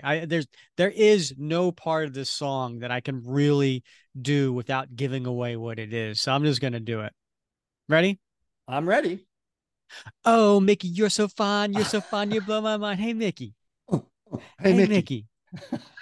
I love that song. Yeah. I am always put in a happy place when that song comes on the radio. Tony Basil. Yeah, totally. Yeah. Yeah, 1982 outfit. Yeah. I'll never forget that as a young man. Yeah. Right. Yeah. It was such a simple video, right? It was just white back screen, and all the girls were, cheering as cheerleaders. Yeah. Yeah, But yeah. it's a catchy tune. It is a catchy tune. It's a And it fun made song. it made VH1's number 5 on greatest Awesome. one-hit wonders. Awesome. Well deserved. All right, Bob, I'm going to do number 3 on our top 10 All right. list of villains one and done. I'm going to go with Code Name Bravo. So this one's an interesting character, and you know, I you probably have noticed like the ones that I'm picking, like Dr. Mind Bubble, right? Like Dr. Mind Bubble was in 5 issues. Well, Codename Bravo was in 11 issues. Still one story, so it still classifies as one and done. But this was the volume 6, the Ed Brubaker series that came out after the Ed Brubaker series, Yeah. right? So we're Cap's back. Steve Rogers is back, and so this one kind of continues some of the storylines from before, but really creates some brand new ones. And one of the ones that they did was this character called Codename Bravo, and talk about retconning, right? The the story kind of gets its impetus from some golden age stuff, right? There was a character by the name of Jimmy Jankovitz, and which went by Jimmy Jupiter. Mm. And Jimmy Jupiter first appeared in Marvel Mystery Comics number 28 back in the golden age, and it was a story called Strange Adventures in the Land of Nowhere. And so Ed Brubaker took this idea and created this whole larger story about this character called codename Bravo. His name was Richard, but we don't know his last name. And so this was back in 2011, you know, and this is the Ed Brubaker and Steve McNiven series. And so Codename Bravo was allegedly a super soldier from the 1920s and 40s and part of a team that was built by Nick Fury, along with Captain America, Peggy Carter, and Dum Dum Dugan to attack Hydra. And so Bravo was enhanced by a variant of the super soldier serum.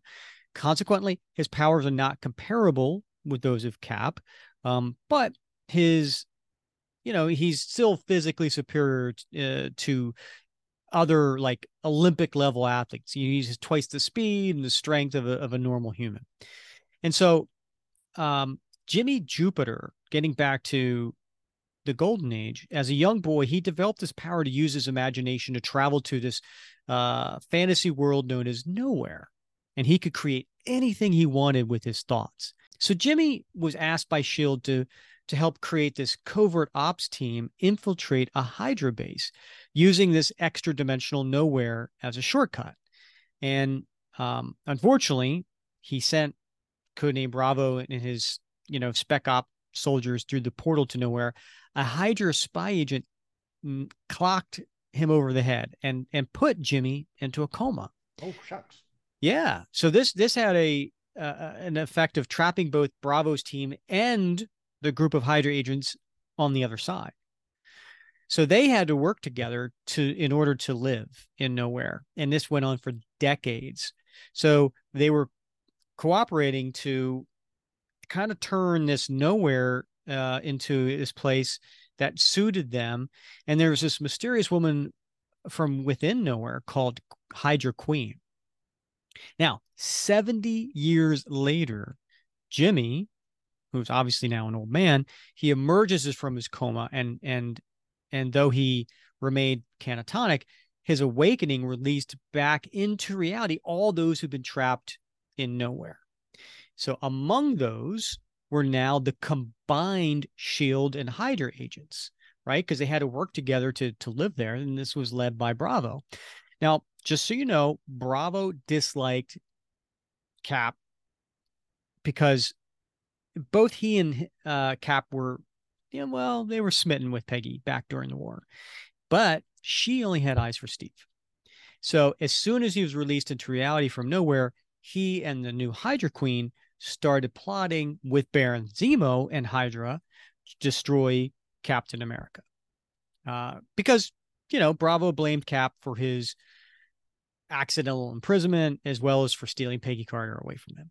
So this story kind of goes on. And so, as I said, he's in 11 issues, and it's a pretty cool story. And again, it's retconned, right? You take a little bit of something from the Golden Age, and then you expand upon it, much like what you were talking about, right? With Man with No Face. Yeah. And so, but it made for a really, really interesting story. So, that's why, to me, he makes the top 3 on this list.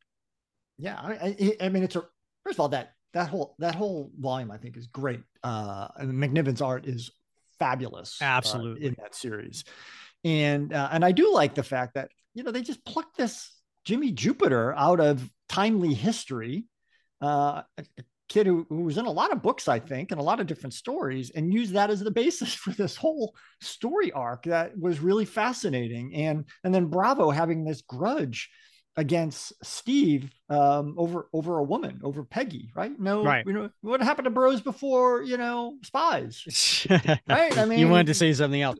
Well, he also blamed him for being trapped there. For being trapped, yeah, right, yeah. So anyway, yeah, I mean, you're right. Jimmy Jupiter was he was in a lot of those timely comics. He was in an additional 19 issues of Marvel Mystery Comics in the 40s. And he had a backup story in Human Torch number 10. So very cool, that that Ed Brubaker tapped into that and to create this story. I also love in this story that there's a great little, and I don't know if you remember that, but there was this great little sideline where they bring in the Ameridroid again, resurrect him. Oh, right. Yeah. Right. And that's how they drag Steve Rogers into nowhere along with the Ameridroid and Bravo. Mm-hmm. And there's this great little scene where Ameridroid pulls him in. He's filled his the responsibility he had was to get Cap into nowhere, and then he transforms into Lyle Decker, a young Lyle Decker. The guy who was a Nazi sympathizer who became the Ameridroid, and he thinks he's happy as a clam because he's young and youthful again in this fantasy land. Mm-hmm. Yeah, I mean, it's cool. It's a great story. This is volume 6, came out in 2011. This particular story with Codename Bravo went all the way up to issue 18, which was towards the end of 2012. So, one of these days, hopefully we can cover that here on the podcast. Yeah, I hope so. There's a lot of great stories in that volume, but this being one of them. All right, Bob, let's get to number 3 on the greatest one-hit wonders. All right. Let me see if I can. This one might be a little tougher. Okay. All right, I'm ready. Poor old Johnny Ray. He sounded sad upon the radio. Moved a million hearts in mono.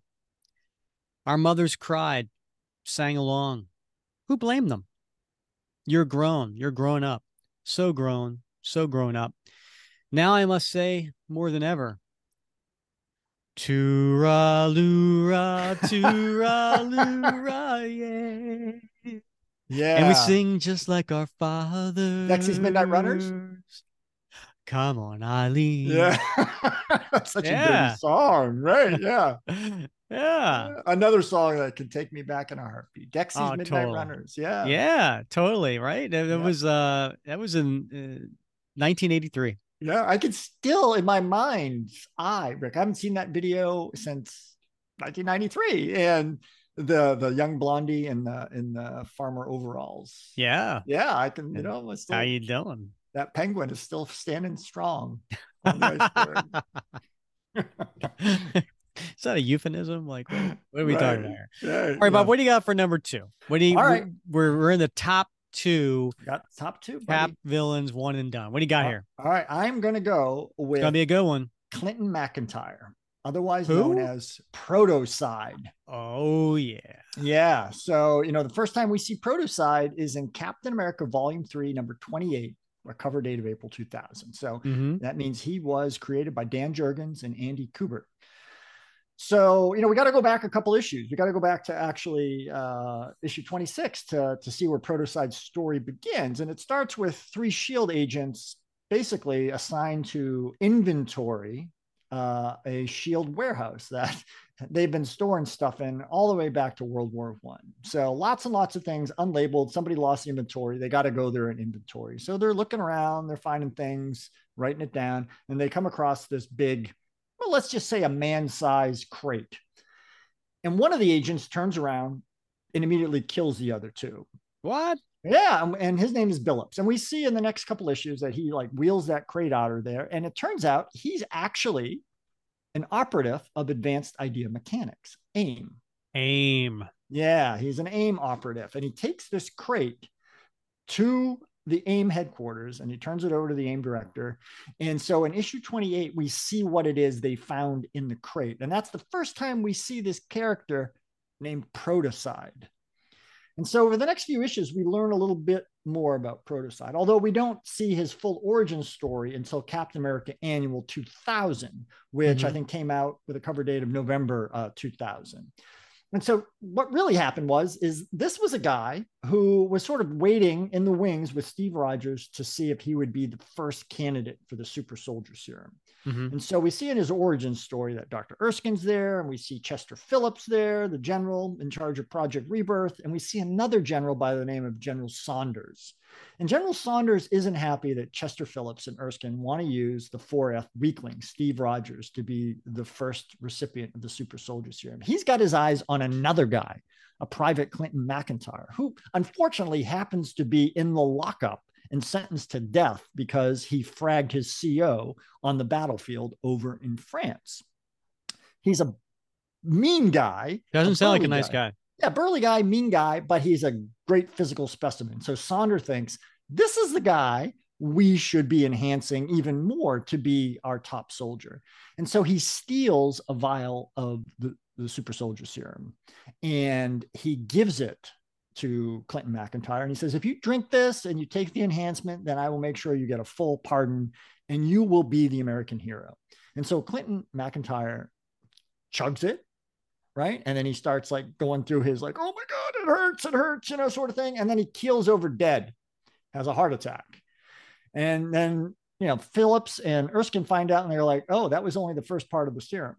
There's 3 components to the serum, as we know through all the retcons now, right? So you only gave him the first part. So it killed him. And so they put him on ice someplace and stick him in this warehouse. And that's where Billups had found him and brought him over to AIM headquarters. And guess what? They were able to reanimate him.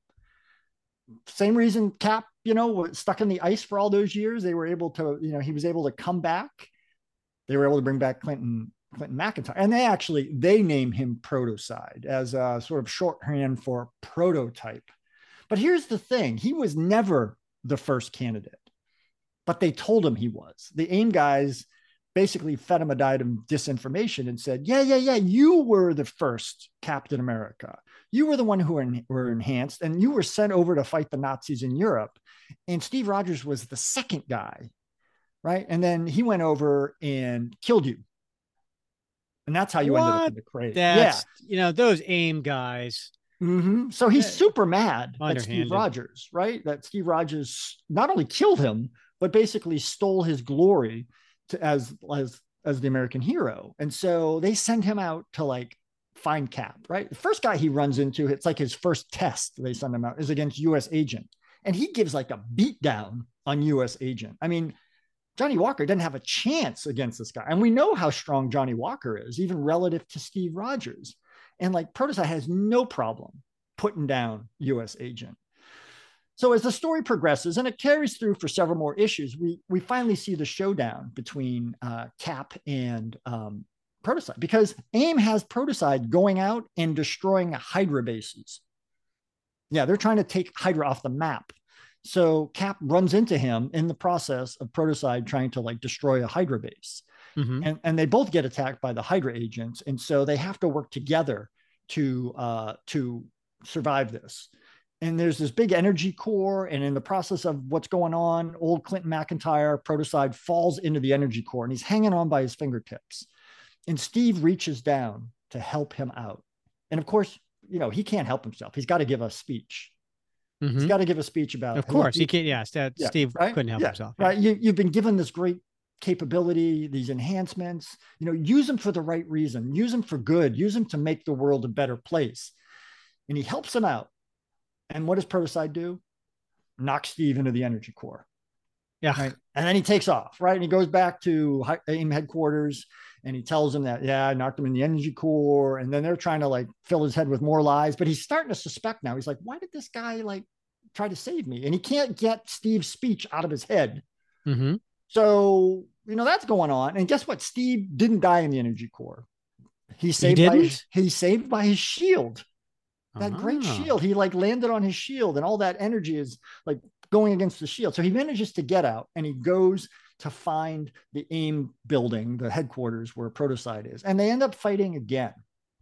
And this time it's Steve who finds himself in a predicament and Protocide saves him. But at the same time, Protocide flips into where this big explosion occurs. And we think that is the end of Protocide, that he sacrificed his life to save Steve Rogers. But at the end of that book, we see a guy from the back anyway, we assume is Clinton McIntyre because he's got Protocide's shield and he's asking for a ride from a truck driver. And he says, I just want to go anywhere far away from here. So he's still alive. But we haven't seen him since. I don't get that. I don't understand why we haven't seen him since. He seems like such a compelling character, an interesting character. And by the way, thank you, Andrew Rodriguez, on the Facebook group for suggesting Protocide. You were the first one to suggest putting Protocide here on the list. Listen, J. Michael Straczynski, if you're listening, I'm sure you got a year's worth of plots figured out. You need to get Protocide into the story, bring him back. He's an interesting character. And you know, it brings again, a lot of these guys are retcon guys, right? A lot of these are, you know, this character's been around a long time. Seems to be a favorite of a lot of writers to do that. Yeah. Yeah. Well, I mean, it gives you an opportunity to, I mean, if you introduce somebody new, you've only got, you know, a short time to work with, but if you have this retcon history, you can create all kinds of backstory, right? But here's one of the things I really like about Protocide. You know, as I said earlier, I love this idea of different versions of the super soldier serum, you know, this all weapon plus for that matter. And, you know, there's lots of folks. Horace Littleton, Dr. Mindbubble was part of the weapons minus program, guys who were supposed to be creating ways to deal with people who were weapons plus. But I like Protocide because he comes from the same era. So all the things that we know about Steve wrestling with this being a man out of time, you know, just like the linguistic artifacts, the sayings he uses, his pop culture references, his preferences for films and music. Clinton McIntyre comes from that same time frame. So there's a lot there to work with. One of the best quotes I think from Protocide in this story is he says, I'm the man you destroyed 60 years ago, pal. Here's where I square the deal with interest. Nice. And that quote right there, Steve says, hey, that lingo is old lingo. That's lingo from like my period. Square the deal with interest. Yeah. So he knows that like this guy comes from that era just based on the language. So that right there is a kernel of like the possibilities of two guys from the same world, both men out of time. I mean, that'd be great to work with. Totally. Yeah. We need to bring him back. We need to bring him back. Everybody listening to that? Yeah. Well, here's a fun fact, Rick. Yeah. Protocide is actually in real world an oral antibiotic with the generic name tinidazole, and it's used to fight bacteria in the body, including infections in the intestines and vagina. You don't say. Yeah.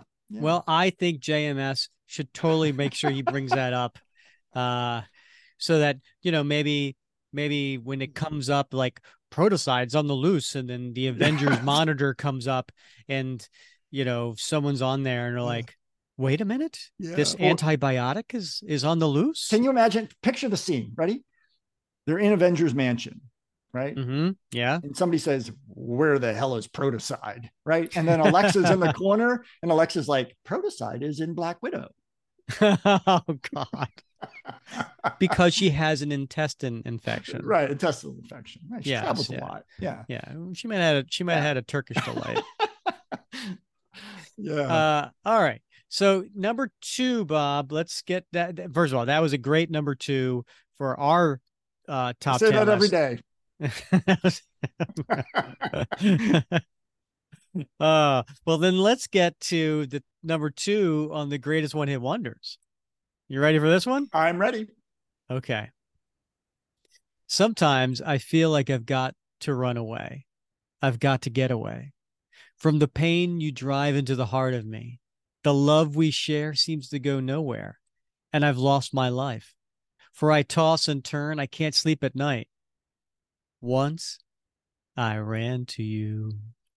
Now I run from you. Oh no. This tainted love you've given, I give you all a boy could give you. Take my tears, and that's not nearly Oh all. no. Tainted love. It's right on the tip of my tongue. I can see the video, It's but I tainted love. is that the name of the band?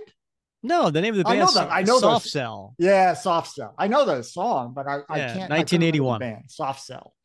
Yeah. 1981. Yeah. Great song. Tainted Love. Yeah. This is why I listen to Bob FM on the radio. I told Oh, you yeah. my preference for 102.9 Bob FM. They All play right. all this music. All right. I'm gonna admit something. Back Right. back in 1981, I misheard the lyrics. Okay. I could have sworn instead of take my tears and that's not nearly all right. Yeah. It wasn't, I didn't hear the word tears. I heard something else. It started with a T. Yeah. And I used to be like, what? What? They can't be saying that on the It happens. radio. Earlier when you said catatonic, Yeah. I thought you said canatonic. So I was like, what the hell does it have to do with a canatonic? Oh, catatonic. Yes. Well, sounds like you got a drinking problem. Yeah. All right. Let's get to number one on the top 10 Captain America one and done villains. You ready for this one? Yes. I really thought this was a no-brainer. This to me makes the most sense. This character had a very short lifespan, but has appeared in so many different stories over the years. This character is a one and done, and yet was in the MCU. Right? Like Okay. how many one and done villains can you say made it into the movies? Okay. This is a one and done villain. Yet they appeared in Tales of Suspense 63, Captain America 109, Captain America 255, The Adventures of Captain America #1, Avengers The Initiative Annual #1, Captain America Comics 70th Anniversary, Captain America Reborn #2, The Marvels Project #4, Captain America in the 1940s comic newspaper strip. And you're like, that can't be. How can this character have appeared in all of this and qualify as a one and done? I'm going to tell you why. It's none other than Heinz Kruger. Oh, the ketchup king. Exactly. Yeah. Yeah. Heinz Kruger appeared at Captain America Comics #1, which came out in March of 1941 by Joe Simon and Jack Kirby. Who's Heinz Kruger? Come on, everybody. You know who he is. He's the spy, the Nazi German spy who came in and he shot Dr. Erskine. Right? He's got to be #1. Yeah. Because he is the person who is the reason Steve Rogers is the only super soldier. That is true. Yes. Right. So Heinz Kruger was a spy, right? And he was sent by Hitler to infiltrate U.S. Army's Project Rebirth to stop Erskine from successfully deploying his super soldier serum and allowing the United States to produce an army of super soldiers. So he somehow infiltrates in there. He has a secret identity, right? He makes his way in, and then after Steve Rogers has been successfully enhanced with the serum, with the Vita rays, right? Kruger broke the observation cabin's glass, and he shoots Dr. Erskine. Now, Rogers, who, he just became, enhanced. He's not used to his own strength yet. He tries to capture Kruger, and he throws him into the Vita ray device, which, well, it caused Kruger's death, right? He was electrocuted. So technically, he's a one and done, right? He is. But yet he's tricky. So important, Bob, that he has appeared in all those issues that I mentioned. Yeah. To me, that makes him the logical number one and done villain. Yeah, that makes perfect sense. And I bet there's even more issues that he probably appeared in. And I know that, like, in one of my favorite all-time series, the 8-issue The Marvels Project. He had quite a bit about him.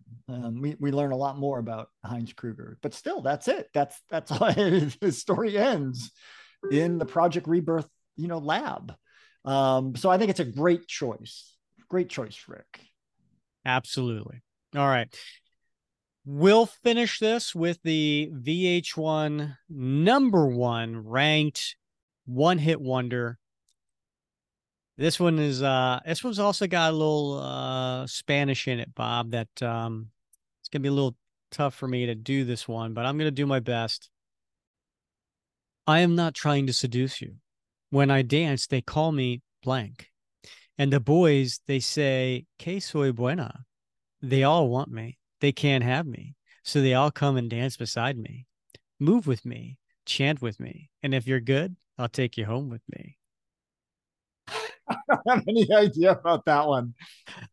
Nobody's ever said that to me. All right. Hard for me to get my wife to say that to me. So get in line. It's Macarena. Is it really? Yes. All right.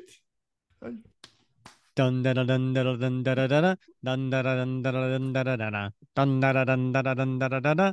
Hey, Macarena. Apparently, that is the #1 one-hit wonder of all time. That makes sense. It was a worldwide hit. It was. And it's still played at every single wedding. I know, except mine. It was not played at mine. There was a list of songs not to play at my wedding that I gave to the DJ. Yeah, Electric Slide? I think that was not on there. There are a few others. Yeah. Celebrate. Oh. Have a good time. Yeah. Right? Yeah. All right. Bob, this has been an extra long episode, so maybe we could just do real quickly. Who do we think dishonorable mentions are? I certainly have one. I love the Green Skull. The Green Skull. I love the Green Skull because we see him only in the first, 2 pages of Captain America Volume 7, #1. He looks like the Red Skull, but he's got a green skull, and he's like an eco-terrorist. So he flies around in an aircraft that's powered by compost, and he has this sort of bioweapon that turns people into vegetative matter. And that's his plan. He's going to return Mother Earth, Mother Gaia, back to the plants, right? So he's got a great quote, Rick. I love this quote. "You're far too late, Prince Protector of Pollution." And he's referring, of course, to Cap, right? Yeah. So the inconvenient truth is you're going to die. Come on, that's gold. It is. That was good stuff. He's still alive because Cap captures him and turns him over to the police. So who knows? Yeah. Well, we did cover that in episode 122, Castaway in Dimension Z #1. That was kicking off Volume 7. So before Cap actually got sucked away into Dimension Z, he did battle the Green Skull. All right. That's a good honorable mention or dishonorable mention. I'm going to go with Phoenix. Now, Brad Gause, Gause, Brad Gause, he suggested Phoenix in in the Facebook group, and there were a few others who agree with them and saying, "Oh, 100% Phoenix. We got to do Phoenix." And I'm going to go with no. Yes, Helmut Zemo was Phoenix. Yeah. He did come back as Baron Zemo, the next iteration of Baron Zemo, and who is quite honestly, he's the number 2 villain of, in my opinion, and I think yours, of Captain America. He's so great villain. To have him number 2 in number 1 really in our top 10 list, not named Red Skull, and then put him in this one just didn't seem right. He only had the one issue as Phoenix, but he came back as Baron Zemo. So Helmut Zemo does not make our list, but it is Phoenix is a dishonorable mention. Yeah, he definitely deserves to be mentioned, and that was a great episode too. We covered that one. I love that. I think it was the only time. It was issue 168, but it was the Power Records adaptation of it. Yeah. Right? Yeah. And so that was a lot of fun to cover that. I think it was episode 29. And so look at you remembering episode numbers. Rick, you know me, it's like I have a mind like a steel trap. That's slightly rusty. Need some WD-40 from time to time, but it does squeak a lot. But that was a fun episode to do with you. So definitely check that one out if you haven't. It is cool because we do take excerpts from the record and play it interdispersed throughout. It was a lot of fun. Episode 29. Right. All right, Bob. We promised that we would get to who our guest is going to be next episode. Yes. I am very excited. Oh, and by the way, everybody out there, I hope you enjoyed this top 10 list. If there was anybody that we left out that you're like, that's crazy. There's no way in the world that Adonis should have made this top 10 list. We should have had blank on here. Schmedlap should have been here. Yeah, exactly. Then fine. Let us know. Put it in the Facebook comments when we post this episode. Would love to hear your feedback on that. All right. Next episode. This person is a former guest on the show. She had been on episode 86, which came out about 13, well, I guess when this comes out, maybe 14 months ago. And so it's high time to come back, but the timing couldn't be any better. Alana Smith, who is the editor of the Captain America line of comics.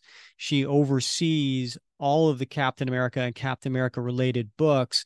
She was the one that, we had on prior to Jackson Lansing and Colin Kelly taking off the new volume series, and prior to having Tochi Oyobuchi on, for the new Sam Wilson series.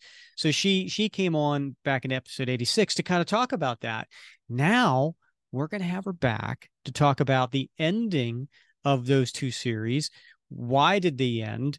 What was the thought process behind that? And to talk about the new upcoming Captain America series with the aforementioned J. Michael Straczynski. So that's going to be a great conversation, Bob. I look forward to that. There's a lot of questions I know that people have, and we got to dig to the bottom of this and maybe get some like gems of what's coming down the pike. Because I think there's a lot of unease, right, with the ending of the last and the beginning of the next, and I think people want to know what they can expect. Absolutely. And whatever nuggets we can get from her, and quite frankly, I want the dirt and why the old stuff didn't last around, because I know everybody was super excited about it. So maybe we can get a little information on that too. Mm-hmm. Mm-hmm. All right, Bob. As always, I had a ton of fun wrapping cap with you. I did too. I cannot wait, Rick, to do this again. Absolutely. All right. Well, he's Bob Lucius. I'm Rick Verbanis, and you have been listening to another episode of the Captain America Comic Book Fans Podcast.